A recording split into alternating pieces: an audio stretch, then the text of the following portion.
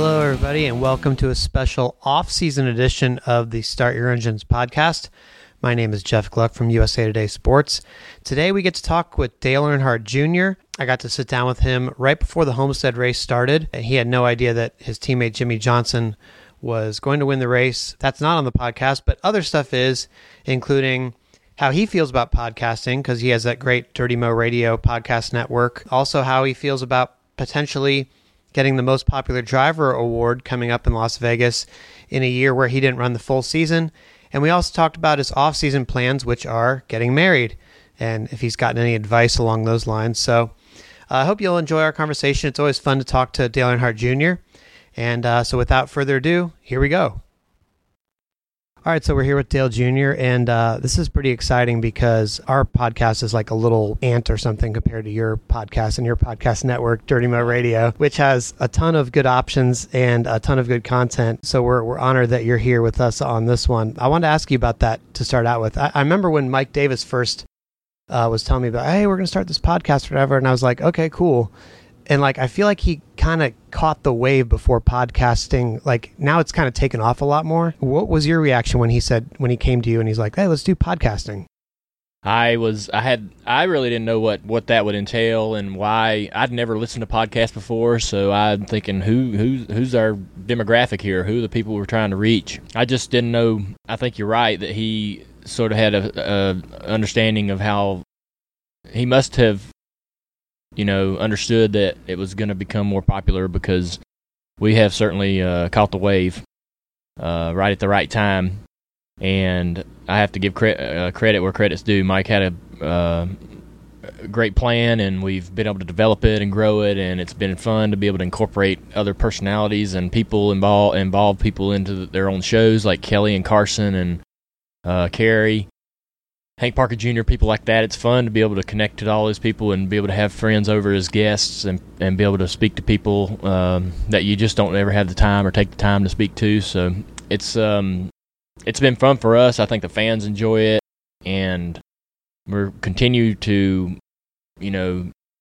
change it up a little bit, mix it up each year to make it more fun and interesting.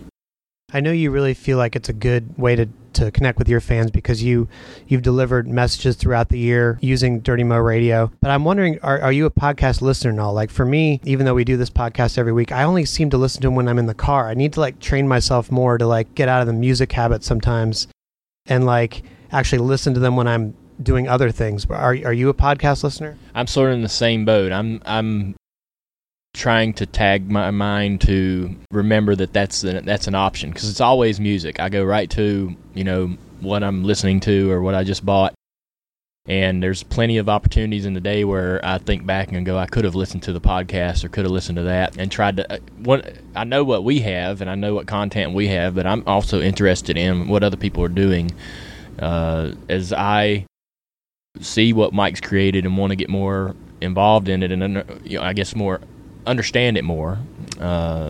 It's interesting to see what other people are doing and where other people are going creatively.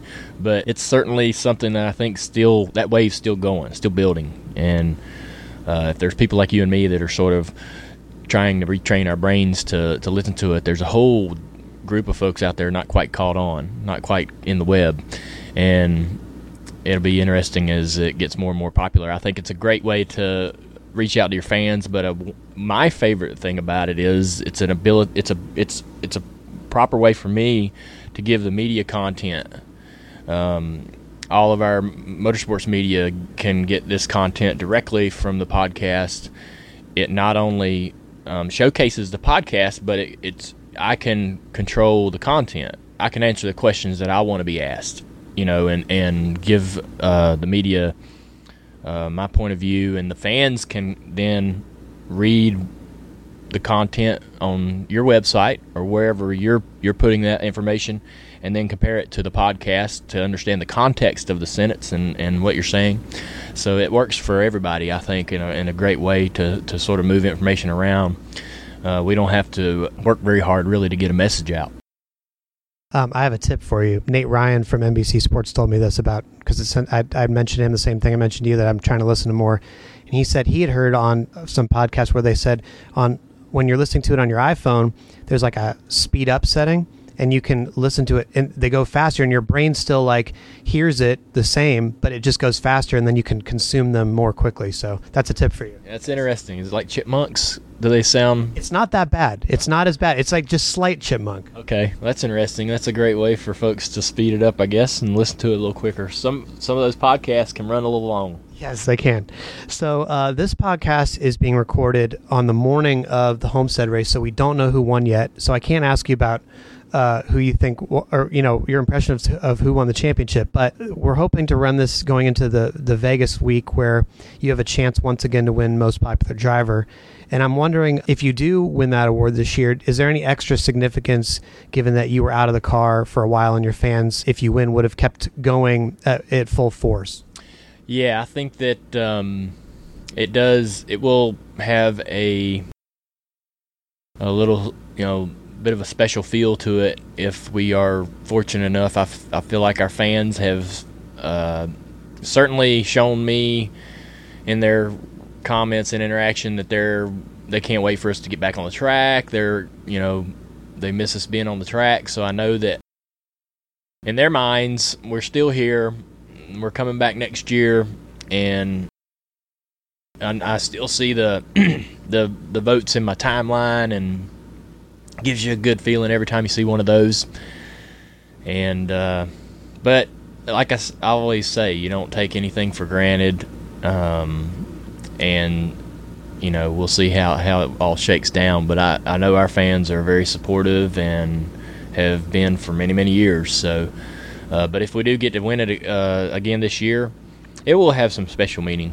This one will stand out a little bit because of the circumstances for this season. I know your off-season plans include getting married. I just had an off-season wedding myself last year, and going into the wedding, it seems like everybody wants to give you advice. Like, people will come up to us and be like, well, make sure you save a plate of food for yourselves, because you're going to be so busy that you won't have time to eat, and then all the food will be gone and all this stuff. So I'm wondering, has anybody or people that you talk to given you advice, and what do you hear over and over about that day, or remember to do this, or things like that? I think that for the most part, me and Amy have been super private about everything. We've only really talked about most of the details and the planning amongst ourselves, so we haven't let people really into that conversation so much. So I've been sort of sheltered from a lot of that, and I think that I'm so naive to the whole thing that I've wanted to be involved in all of the process, even talking to the preacher and the flowers and everything. Even if I'm not making those decisions and I'm sitting there listening to Amy make those decisions, it's so I don't want to have to go back and ask, like, well, what did we do here, or what was that like, or why wasn't I there when that was happening? So for me, it's been more about being present in every activity and every part of the process of planning the wedding, so that even if I'm not doing anything or not really interjecting any information or decisions, I'm sort of soaking it all in. I've never been married before, never going to do it again. This is the one, and I really want to know what it was all about, not just that day and life afterwards, but like the process of planning it and putting it together. I'm real nervous about the month leading up to the wedding. I feel like is gonna feel very stressful. I'm the kind of person where I feel like I'm forgetting everything. Who did I forget? What did I forget? So as we get tighter and tighter up against that day, I think I'll be more stressed out about, like, what are we forgetting? God, we're gonna forget something that's just gonna really make tick us off or make us feel bad or whatever. But I keep reminding myself, and I guess the advice that I get from people is that if you forget somebody, everybody's forgot somebody, right? And if one thing falls out of place, everybody's had something like that in their wedding where it just didn't line up exactly as they planned. Sort of that day's more about you and the person you're marrying. Don't really worry about anything outside of that union happening. Really enjoy it together, and everybody else is there just to celebrate and don't really get caught up in or worried about how good a time everybody's having or what else is going on around you, and just sort of enjoy that day together. It comes and goes really fast. Everybody says it's like over like that. Even you wake up the next morning and go, man, it's gone. All that planning and preparation, and it's over. So sort of live in the moment when the wedding process is happening and all the parties and all that stuff afterwards. So I think that's going to be something I'll have to continue to remind myself, because I'm going to get more and more worried about everything going right. Is everybody happy? Is everything going like we planned it? Is Amy happy? And not really remembering what I'm there for, and trying to focus on just enjoying it with her and sort of phasing everything else out. That'll be something that I'll have to remember to do. Yeah, I think you've really nailed it. That's the best advice that anybody could give. So if you just listen to this podcast, if you forget you just listen to this daily, give us a couple more clicks. And no, but seriously though, if something goes wrong, it's a good story anyway. Like, it won't be going wrong that big of a thing. And no matter what happens, it'll be like, oh, remember when this happened at our wedding? Like, that was hilarious. I mean, not at the time, but you know what I mean? Yeah, I'm not too worried. We got a wedding planner that's very very experienced, and she's been a lot of fun to work with. So I'm sure. One great thing is, if something does kind of fall out of line, if a domino gets knocked out of line, that she'll be there to help, and it won't be such a big stressful deal for me and Amy to have to manage. But I'm really excited to see. I'm just excited for that day. We've got some great plans. It's going to be fun. I can't wait to see. There's so many people that I haven't seen in so long that are going to be there and enjoy that with us. And I can't imagine what it's going to feel like. It's going to be like a day you'll never forget. Well, we really appreciate you joining us on the Start Your Engines podcast. And I asked you a couple months ago, what's the right thing to say to somebody in your situation? And you said that, one nice thing is just hearing from people, well, we can't wait till you're back in the car. So I like to say to you, we can't wait till you're back in the car and see you back. And so have a great off season. Thanks. Yeah, I appreciate it. I'm looking forward to it. We've been busy and working, so it feels good to sort of be doing things that are preparing for next year. It makes me feel like I'm getting back into the groove and becoming part of the program again.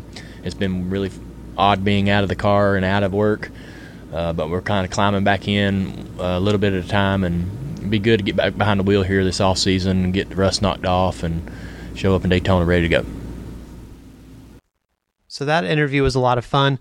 I've always said that Dale Earnhardt Jr. is like a normal person trapped in a superstar's life, and he just comes across as such a down-to-earth guy and really nice, and I appreciate him taking the time to join us on the Start Your Engines podcast. We appreciate you listening as well. Really appreciate your support this season as we've gotten these rolling on a regular basis. And if you like us, please leave us a rating on iTunes. That would be really nice of you and help us get some more exposure out there. We're also available on Audio Boom and Stitcher and other places like that. So thanks again for your support, and we will be back next season. Thanks so much.